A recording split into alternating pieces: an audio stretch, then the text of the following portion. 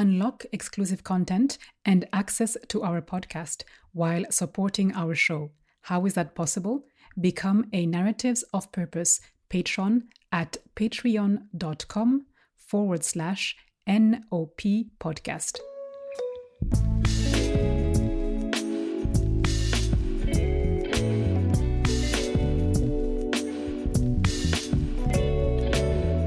Bonjour et bienvenue dans le podcast Narratives of Purpose. Vous écoutez notre premier épisode en langue française, un épisode spécial que nous proposons en bonus avec une interview complète tirée de notre mini-série sur les systèmes alimentaires durables que nous avons publiée en février et mars de cette année. Dans cette série, j'ai interviewé des restaurateurs et des entrepreneurs basés en Suisse, aux États-Unis et en Angleterre, qui sont des pionniers dans le mouvement de l'alimentation durable. Si vous écoutez notre podcast pour la première fois, je me présente. Mon nom est Claire Moligande. J'ai créé ce podcast pour partager des histoires uniques, des histoires d'individus qui contribuent à changer la société de manière positive. Alors, si vous êtes à la recherche d'inspiration pour devenir vous-même engagé, vous êtes bien au bon endroit. Venons-en maintenant à mes invités du jour, Romain Oeggerli et Yohann Pellaux. Romain et Yohann sont les deux cofondateurs de Alles gut Gemüse Kebab, le premier restaurant fast-food de kebab durable, éco-responsable et socialement engagé à Genève. Je ne vous en dévoile pas beaucoup plus ici, je vais plutôt vous laisser plonger dans ma discussion passionnante avec Romain et Yohann qui m'ont parlé de leur parcours entrepreneurial. N'oubliez pas de noter notre podcast en lui attribuant 5 étoiles sur Spotify ou même d'écrire un commentaire sur Apple Podcasts. Merci de votre soutien.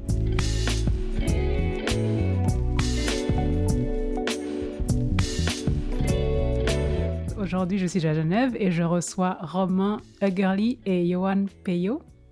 Pellaux, exactement. Pellaux, excuse-moi. Bonjour. Donc, vous êtes les deux cofondateurs de Alles gut Gemüse Kebab. Et ma première question qui me vient à l'esprit, c'est pourquoi un nom d'une entreprise allemande par deux Genevois? Mais avant qu'on entre dans le vif du sujet, je vais vous demander de vous présenter chacun à nos auditeurs. Donc, qui est Romain et qui est Yohann? On commence par qui? Par Romain. Alors, je suis Romain, du coup, 30 ans, cofondateur de Gemüse Kebab, comme tu l'as bien dit. J'ai fait mes études ici, à la Haute École de Gestion à Genève. Après quoi, j'ai bossé un peu dans la finance. Parallèlement, je travaillais dans la culture. Je voulais un peu me professionnaliser là-dedans. J'ai vite compris que c'était un peu galère, la culture, d'en vivre.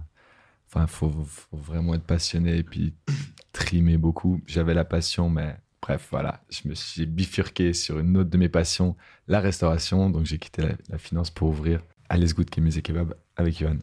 Et toi, Yohann? Alors, c'est Yohann, j'ai 29 ans. Je viens d'un petit village à Genève. J'ai aussi fait toutes mes études à Genève. J'ai rencontré Romain à l'école de com et ensuite on a fait l'HEG ensemble. J'ai travaillé dans la finance, dans les banques et puis ensuite dans le négoce. Et en fait, j'étais pas épanoui. Du coup, j'ai décidé de tout quitter pour lancer Alles gut Gemüse Kebab du coup en 2019. Donc, ça fait pas très longtemps, 2019 en 2022, 3 ans que vous avez commencé. Avant de me parler exactement de comment a commencé l'aventure Gemüse Kebab, donc j'aimerais savoir quelle est votre définition à chacun ou comment vous concevez la durabilité alimentaire. Alors, il y a 3 axes, selon moi, et c'est important, ils vont ensemble. Il y a l'environnement, le social et aussi le côté économique, économie locale. Pour tout ce qui est environnemental, il y a plusieurs choses à prendre en compte. Il y a la supply chain, mais il y a aussi les opérations dans le cadre, par exemple, d'un restaurant. L'opérationnel, donc les déchets qu'on produit en faisant nos kebabs, par exemple, dans notre cas. Et puis, je pense que c'est aussi important de toujours prendre l'environnement avec le social, ça va de pair.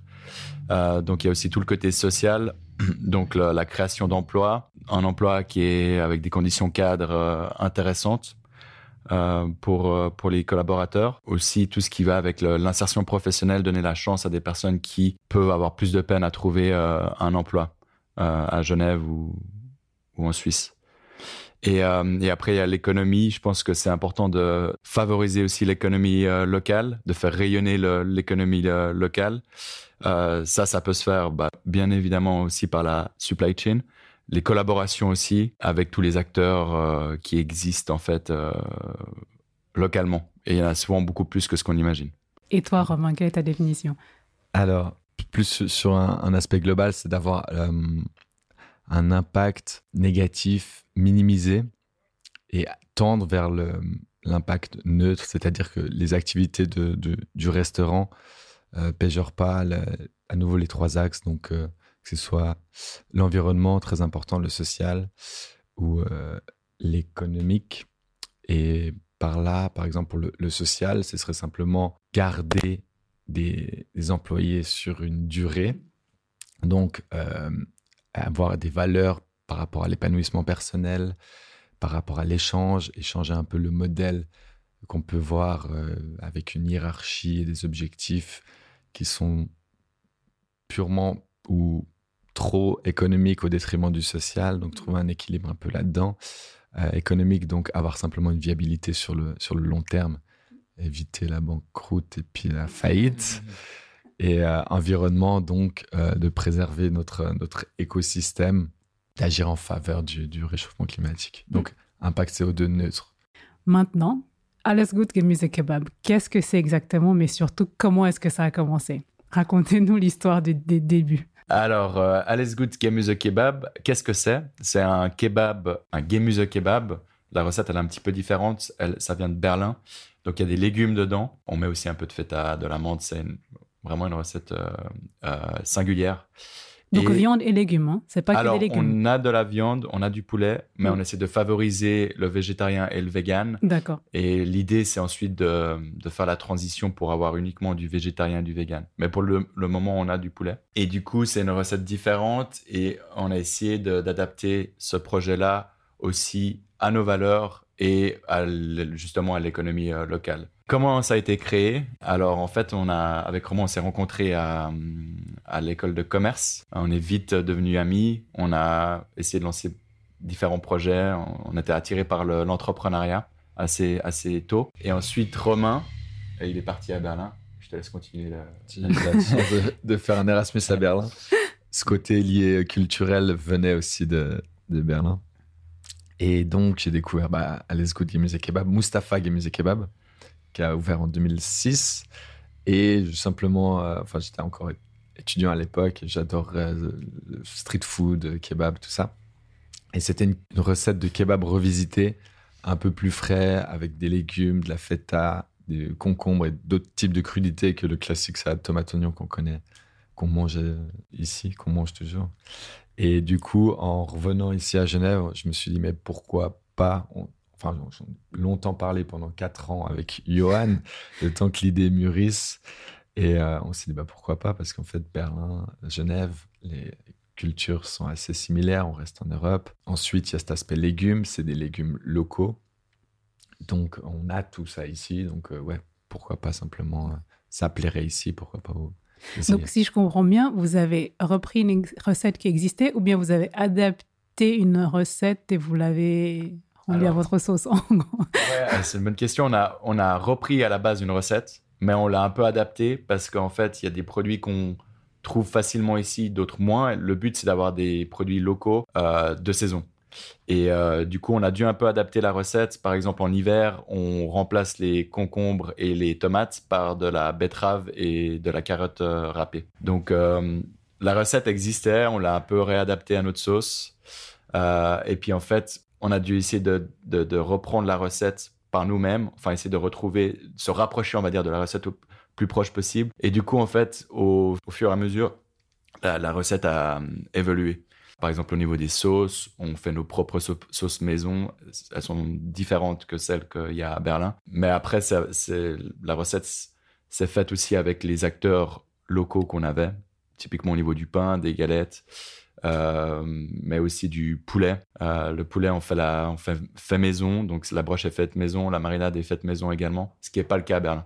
Pour me dire sur ce qu'il a dit Romain, c'est que à la base, on voulait lancer ce projet-là. Donc, lancer Gemüse Kebab, mais on était C'était plus le côté entrepreneurial qui nous excitait, on va dire. Et après, on l'a en fait adapté justement à nos valeurs. Et puis, on a rajouté toutes ces valeurs de durabilité. Et c'est ça aussi qui a un peu changé la recette. On a dû l'adapter pour justement avoir des produits locaux, avoir du poulet élevé en plein air, local, et puis faire tout maison aussi. Et donc, tu parlais de saisonnalité, régionalité. Jusqu'à quelle distance vous allez pour avoir les produits que vous utilisez? Si on regarde tous nos produits, c'est très proche. C'est vraiment Genève. Donc, tous vos produits, que ce soit les légumes, le poulet, la farine, le pain, tout est produit dans le canton de Genève? Non. Tout ce qui est le poulet, c'est dans le Gros-de-Vaud. Et on a encore les citrons. On galère un peu là-dessus parce que ça, je trouve que c'est un aspect important de la recette. Et la feta, on est en train de chercher de la feta suisse. Mais au début, on avait quand même peur de trop dénaturer la recette qui était déjà très populaire et qui marchait, étant donné qu'on venait pas de la restauration. Et du coup, là, on est à peu près à 90-95% GRTA. Et il y a aussi tout ce qui est alternative à la viande, parce que, comme on disait avant, le but, c'est de tendre complètement végétarien et vegan. Et en fait, pour trouver des alternatives à la viande locale, c'est compliqué. Donc là, on a du planted qui est suisse, mais qui vient pas de Genève. On a encore du halloumi qui ne vient pas d'ici. Et en fait, l'idée, ce serait aussi de pouvoir trouver des alternatives à la viande. Mais je suis persuadé qu'il y aura plein de projets qui vont être créés dans le futur. Et peut-être qu'il y en a certains qui ont déjà été créés, puis on n'est pas au courant encore. Parce que la question aussi que je me suis posée, effectivement, les valeurs de durabilité, régionalité, etc. Pourquoi en fait un kebab et pourquoi du fast-food et pas une alimentation un peu plus saine, on va dire? Vous êtes déjà posé cette question? Oui. Déjà, fast-food, c'est dans le conscient collectif que c'est junk food, malsain. Aujourd'hui, restauration rapide, il y a plein de choses qui sont saines aussi. Je pense notamment au bowl, le poki végétarien ou des choses comme ça. Et donc, nous, on arrive quand même à être équilibrés. On va faire appel à un service de nutritionniste pour évaluer aussi notre produit, parce que c'est une réflexion qu'on a. On pense qu'il est un petit peu trop gras encore pour avoir quelque chose de complètement équilibré. Mais en termes des éléments, des ingrédients qu'on a dedans, ça constitue parfaitement un équilibre nutritionnel. Donc oui, c'est des réflexions qu'on a. Et puis le fast-food, c'est intéressant parce que c'est une industrie qui est très compétitive où je pense qu'il y a encore énormément à faire en termes de durabilité. On a forcément ces exemples de McDonald's, de KFC, de toutes ces grandes chaînes qui font très peu. Et nous, c'est aussi l'aspect intéressant. On se disait, on va prendre le fast-food et on va essayer de le révolutionner et de le changer à quelque chose de plus durable. D'accord, je comprends l'approche alors. C'est prendre le fast-food et le révolutionner pour l'emmener vers une direction un peu plus, non seulement durable, mais aussi saine, en fait. Exactement. Quel a été pour vous les plus gros défis dans tout ce projet que vous avez jusqu'à maintenant? J'imagine qu'il y en a beaucoup, parce qu'en tant qu'entrepreneur, c'est pas évident. Mais qu'est-ce qui a été pour vous l'aspect le plus compliqué que vous avez dû gérer et peut-être même que vous n'avez pas réussi à résoudre jusqu'à maintenant, mais est-ce que vous pouvez en parler un peu? Il y a tellement de choses. Je vais parler de la première qui me vient à l'esprit. C'est la plus grande, mais c'est qu'on s'est mis dans quelque chose qui est tellement populaire, le kebab. Il y a ses aspects positifs et ses aspects négatifs. Étant donné qu'on avait ces valeurs-là, qu'on voulait faire du fait maison, du local, on devait automatiquement être plus cher. Dans l'esprit des gens, un kebab, c'est 10 francs. Maintenant, il y a eu l'inflation, même les kebabs augmentent un petit peu. Et du coup, c'était compliqué. Il y a toujours un effort de communication à faire. Étant donné qu'on est aussi une SARL sans but lucratif, et voilà, les gens n'ont pas les informations quand ils vont dans un restaurant. Ils ne savent pas forcément ce qu'il y a derrière. Donc, il y a vraiment un effort de communication à faire. Et au début, ils se disaient « Ah, mais c'est 13,50 ». C'était notre premier prix, je crois. Et ils voyaient plein de monde à midi. Enfin, ils pensaient que ça faisait des milliers, des cents. Et ouais, c'est un peu cet effort de communication qui était et qui est toujours un challenge. Mais est-ce que tu vois quand même une évolution depuis que vous avez commencé par rapport au public? Est-ce que c'est un peu plus accepté ou comment ça se passe? Là, on a changé nos prix cette semaine pour la deuxième fois par rapport à l'inflation qu'on subit. On était obligé, étant donné que nos marges sont tellement faibles, pour arriver à nos objectifs justement de durabilité, payer bien nos staffs, pas trop sous pression. On était obligé d'augmenter un tout petit peu de 50 centimes. Et donc, faut voir dans 1 ou 2 mois. Le challenge, c'est de ne pas devenir un kebab de bobo, riche, voilà, où il n'y a que des personnes qui peuvent se le permettre. Donc, on veut vraiment rester accessible et essayer de convenir à toutes les bourses. Et pour toi, Yohann, est-ce qu'il y a un autre défi? Bon, on a eu plein de défis. Là, comme l'a un peu dit Romain, c'est lié à la viabilité. Nous, on a un modèle qui est un petit peu différent. On ne vise pas la profitabilité. Donc, le but, c'est pas de se faire de l'argent, des dividendes ou du bénéfice, mais c'est de pouvoir payer toutes nos charges et de pouvoir aussi réinvestir une partie pour que, justement, notre entreprise soit le plus pérenne possible dans le temps. Et là, on a encore justement ce défi à cause de l'inflation. On a eu aussi le Covid. Et puis, on a eu pas mal mais je pense que ça, c'est dans tout projet entrepreneurial. On a eu pas mal de surprises, typiquement du matériel qui casse ou des choses qui surviennent soudainement et qui nous permettent pas encore d'être totalement viables. En fait, on lutte encore pour atteindre le break-even, vraiment le point de rentabilité, de viabilité. Donc là, on est proche et on s'en rapproche de plus en plus, mais on n'est pas encore très serein, on va dire. Et ça fait exactement 2 ans, non, que vous avez ouvert, c'est ça? Exactement. Parlez-moi un peu de vos équipes. Qui constitue l'équipe de Gemüse Kebab? Tu as mentionné tout à l'heure, Yohann, l'insertion professionnelle. Est-ce que tu peux parler un peu de vos activités à ce niveau-là? Ouais. Alors, au niveau de l'équipe, on a une équipe très variée, très diverse, pardon. On a quasiment autant de femmes que d'hommes, ce qui est rare dans les kebabs en général. Donc, on essaie vraiment de garder cet équilibre. Et puis, au niveau de l'insertion professionnelle, on avait pour idée de lancer un programme d'insertion professionnelle, en fait, être un tremplin pour des personnes qui sont issus de la migration, mais qui ont obtenu l'asile en Suisse, qui ont des permis F ou qui ont des permis, en fait, où généralement, c'est difficile pour eux de trouver du travail parce que les entreprises ont peur, ne connaissent peu, en fait. Et donc, nous, l'idée, c'était de lancer ce programme d'insertion professionnelle. On a commencé avec Atik, qu'on a rencontré, qui travaille maintenant avec nous depuis plus d'1 an, avec qui ça se passe très bien, qui est un jeune Afghan de 23 ans qui est venu en Suisse à l'âge de 16 ans, qui a toujours travaillé dans sa vie, qui a un parcours admirable, qui va prendre encore plus de responsabilités dans un futur proche. On a aussi toute une équipe qui nous suit depuis le début. Donc, on doit être plus ou moins, je pense, 10 employés à travailler actuellement. Par rapport au partenariat, donc tout à l'heure, vous avez mentionné que quasiment tout vient de Genève et du canton de Vaud. Qui sont vos partenaires? Des fermes directement, des producteurs ou bien même des distributeurs? Juste pour qu'on ait un peu une idée. Alors, c'est un mix, mais en termes de volume, c'est l'Union maraîchère genevois qui nous fournissent, je pense, bien 80% de nos légumes. Sinon, on travaille aussi à plus petit volume avec la ferme du fond de l'étang, qui est une ferme permacole à Saconnet-d'Arves, où on a pour projet de faire pousser nos aromatiques. L'utopie un peu Gemüse, c'est d'avoir au final notre ferme. C'est de tout faire de A à Z. Exactement. Votre propre farine, les légumes, élever les poules. Ce serait pas possible. Une partie de nos légumes, ce serait super. Donc voilà, donc on va commencer par les aromatiques parce que c'est le plus simple, le plus réaliste, on va dire. Et donc ensuite, on travaille avec les laiteries réunies genevois aussi pour tout ce qui est produits laitiers, volaille import à Pellaux pour tout ce qui est de la viande. Sinon, les imprimeries, les petits trucs aussi locaux à plein palais pour les petites choses. Ouais. Au niveau des boissons aussi, on essaie de se concentrer sur des boissons aussi de Genève. Donc on a des bières de microbrasserie genevoises. On a de l'hydromel de Meunier, je crois, enfin de Genève. Et puis sinon, on a des boissons aussi qui ont été créées par des entrepreneurs locaux, Genève, ou après on a quelques boissons aussi plus suisses. Donc on disait, ça fait 2 ans que vous êtes en activité.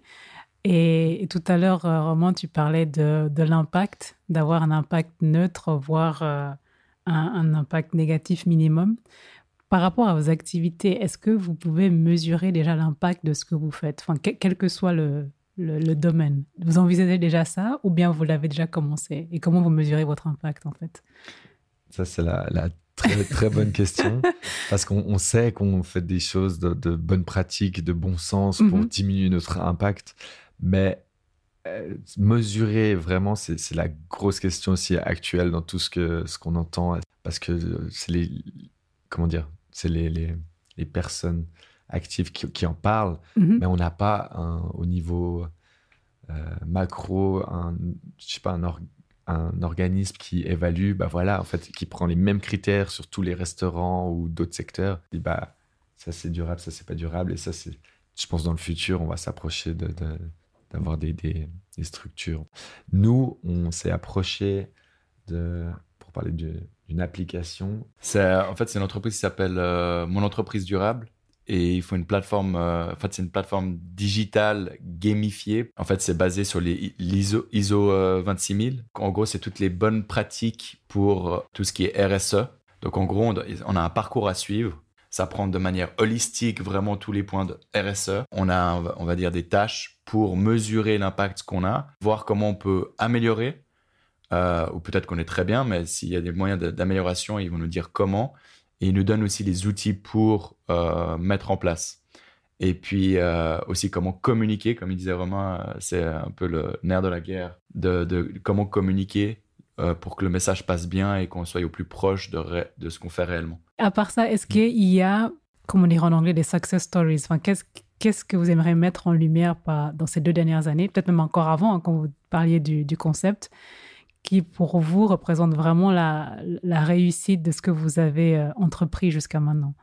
Une success story qu'on a actuellement, c'est justement ce programme d'insertion professionnelle. Donc, Attic, qui a commencé avec nous il y a 1 an et demi maintenant, qui va prendre plus de responsabilités, qui est vraiment une personne extraordinaire et qu'on a pu en fait lui donner cette opportunité-là. Et qu'on va pouvoir encore créer plus ensemble. Ça, c'est, je pense, une des success stories qu'on a eues. Mais après, je pense la success story aussi, c'est d'avoir quand même pu, depuis 2 ans, employer collaborateurs et de pouvoir les payer parce qu'on dit qu'on n'est pas viable, mais on paye quand même des salaires plus élevés que la convention collective. Donc ça, je pense que c'est aussi un peu une success story. On n'est pas viable, mais on donne quand même de l'emploi. Vous avez parlé d'Attic, mais il y a aussi cette idée qu'on a eue au début du projet, les kebabs suspendus. C'est en fait, on offre la possibilité aux clients d'acheter un sandwich prix réduit pour quelqu'un dans le besoin. Et en fait, on l'a eu en plein Covid et ça a eu un énorme succès. C'est simplement les clients en fait qui ont acheté plein de sandwichs à offrir à des personnes dans le besoin. 500 maintenant. Là, il y en a un peu moins de 700, donc presque un par jour depuis qu'on a ouvert. Est-ce que tu peux expliquer comment ça fonctionne exactement? Parce que j'ai déjà entendu parler du principe, c'est le même principe le café suspendu, exactement, c'est ça? C'est ça vient du café suspendu. Et en fait, on l'a carrément mis sur le menu. Donc, on a 3 sandwichs au menu, le vegan, végétarien et le poulet. Et ensuite, on a le 4e qui est le suspendu, qui est à 10 francs au lieu de... Là, on est à 14,50 pour le poulet et 11,50 pour le végé. Et ensuite, on fait un poulet ou un végé en fonction du souhait en fait, de la personne. Et donc, un client vient, achète un kebab végétarien pour lui et un autre suspendu pour quelqu'un dans le besoin. Ensuite, on a un tableau où on va simplement mettre la disponibilité. S'il en a acheté un en plus, on met un en plus en disponibilité. Okay. Ce tableau, il est visible par notre vitrine dans la rue. Et ensuite, on a donné des flyers à des associations qui donnent à manger à leurs bénéficiaires, en fait. Ah, c'est chouette, ça. Ouais. Bonne initiative, bravo. Merci. Et en parlant d'initiative et en regardant un peu plus dans le futur, est-ce que vous avez des projets en cours qui n'ont pas encore commencé ou des nouvelles initiatives dont vous pouvez déjà parler? Alors, on a un projet en cours qui est d'ouvrir le 3e point de vente. Donc, on est en train de chercher actuellement un emplacement, idéalement aux eaux vives, peut-être aussi à Lausanne. Donc ça, c'est le gros projet. Et sinon, on a plein de petits projets. On va faire, comme on le disait avant, on aimerait bien tendre à totalement être vegan et végétarien. Et puis, on a cette collaboration avec Planted. Et du coup, ils veulent nous aider dans cette transition. Donc ça, c'est un petit projet qu'on a aussi. Et surtout avec la buvette, en fait, l'appel à projet de la ville de Genève à la rue du Mont-Blanc. On doit revoir un peu le modèle et puis la carte, simplement pour l'été prochain. On aimerait faire pousser certaines aromatiques directement en pleine ville à la rue du Mont-Blanc. On aimerait installer des panneaux solaires aussi pour être autosuffisant. Ça va être compliqué, mais c'est l'objectif à nouveau en fonction de comment dire, la viabilité qu'on arrive à obtenir.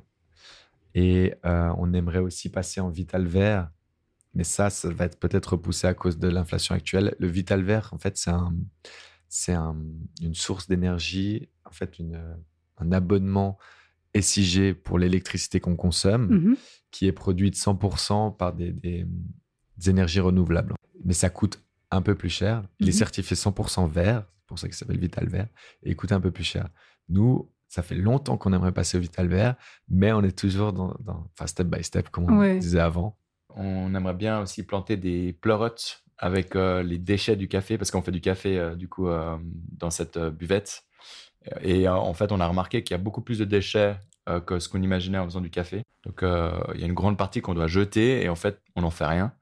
Et donc, l'idée, c'est de le récupérer pour en faire du fertilisant. Et on pourrait planter du coup des pleurotes et qu'on pourrait réutiliser ensuite dans nos recettes ou revendre ou donner à d'autres restaurants. Qu'est-ce que vous retenez en fait jusqu'à maintenant? Bon, ça fait pas longtemps, mais 2-3 ans de votre parcours entrepreneurial. Qu'est-ce qui vous motive encore ou qu'est-ce que vous pouvez conseiller à des gens qui veulent prendre la même voie que vous, quel que soit le secteur d'ailleurs?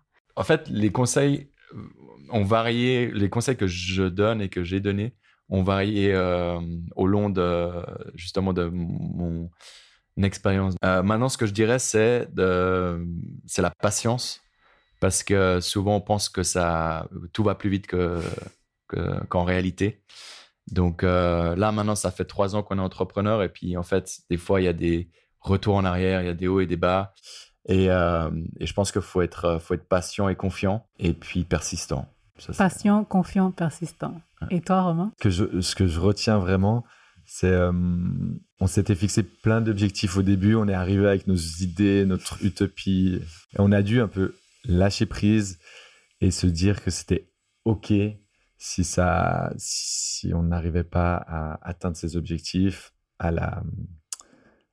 au deadline en fait qu'on s'était fixé, et qu'en fait ce que je retiens et ce qui me nourrit énormément, c'est plus que atteindre l'objectif, c'est le chemin pour y arriver, avec tout ce qu'on a appris en termes de soft skills aussi à travers ce projet, le fait d'avoir une équipe, le fait de gérer aussi les soucis machine, restauration, humainement par rapport au contact fournisseur, par rapport à nouveau la team, comment les motiver. Tout ça, c'est des choses que je vais garder toute ma vie, et c'est vraiment ce qui me nourrit dans ce projet-là plutôt que l'aboutissement. Et sinon, aussi un autre conseil qu'on donnait beaucoup plus au début, c'est de commencer de manière lean. C'est-à-dire? Donc, c'est de ne pas prendre trop de risques, ou en tout cas pas des trop grands risques au début pour tester le produit. Et nous, on a commencé pour donner un exemple, par faire des livraisons et faire des événements. Il n'y avait pas d'investissement de départ, ou très peu. Ça nous a permis déjà de créer une clientèle, une communauté, et de recevoir des feedbacks très tôt avant de se lancer dans des investissements qui sont assez considérables. Par exemple, pour trouver une arcade, c'est vite des centaines de milliers de francs. Et donc ça, je pense que c'est un bon conseil, parce que y a pas mal de gens qui se lancent dans des projets qui ne fonctionnent pas forcément et qui, du coup, prennent du temps à se lancer et ensuite échouent.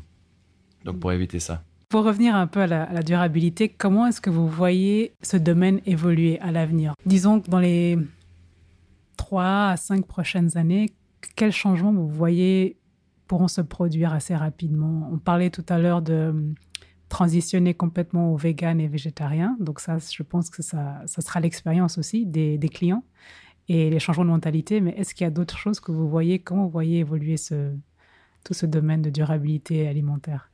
Romain? Moi, je vois justement plus de support, comment on va dire, étatique, ou plus de cadre, justement par rapport à ce qu'on disait tout à l'heure, d'évaluer, d'offrir des outils pour savoir où on en est, qu'est-ce qu'on peut faire, plus d'échanges d'informations aussi sur comment le faire de manière durable.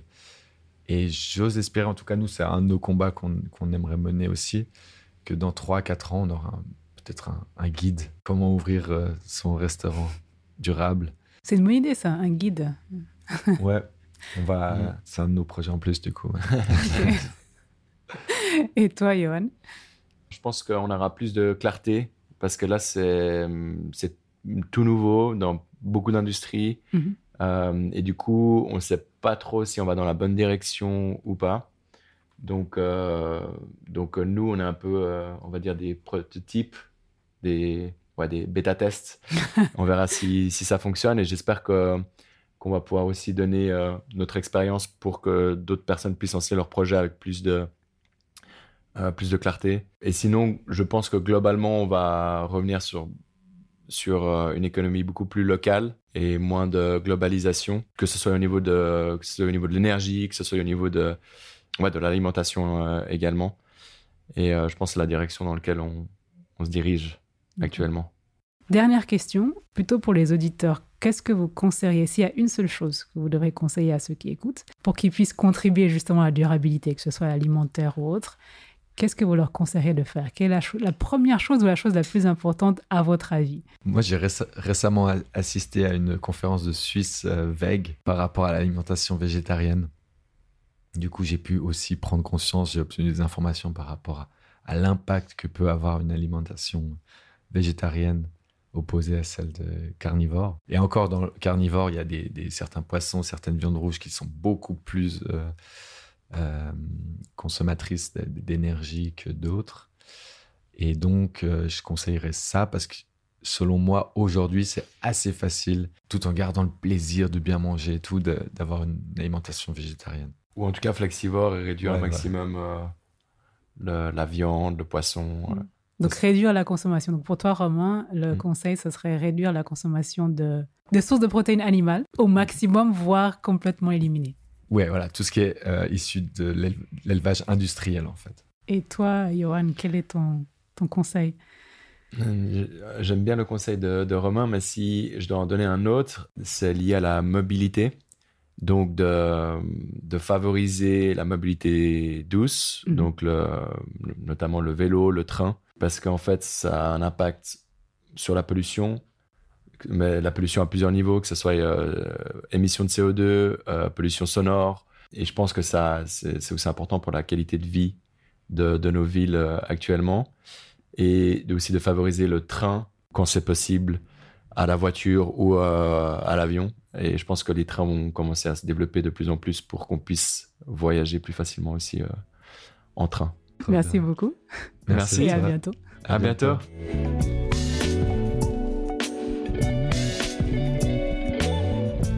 Voilà, vous avez tout appris sur les coulisses du premier kebab durable genevois, directement de ses fondateurs, Romain Oeggerli et Yohann Pellaux. Si vous désirez toutefois en savoir encore plus sur Alles gut Gemüse Kebab, rendez-vous sur leur site gemüsekebab.ch. Le lien se trouve dans la description de cet épisode. Prenez également le temps d'écouter notre mini-série de 4 épisodes qui explore les systèmes alimentaires durables dans les épisodes 47 à 50 pour tout savoir sur d'autres individus remarquables tels que Romain et Yohann qui s'engagent à différents niveaux pour une alimentation durable. Merci beaucoup de nous avoir écoutés aujourd'hui. En attendant le prochain épisode, prenez bien soin de vous. Take care, stay well and stay inspired.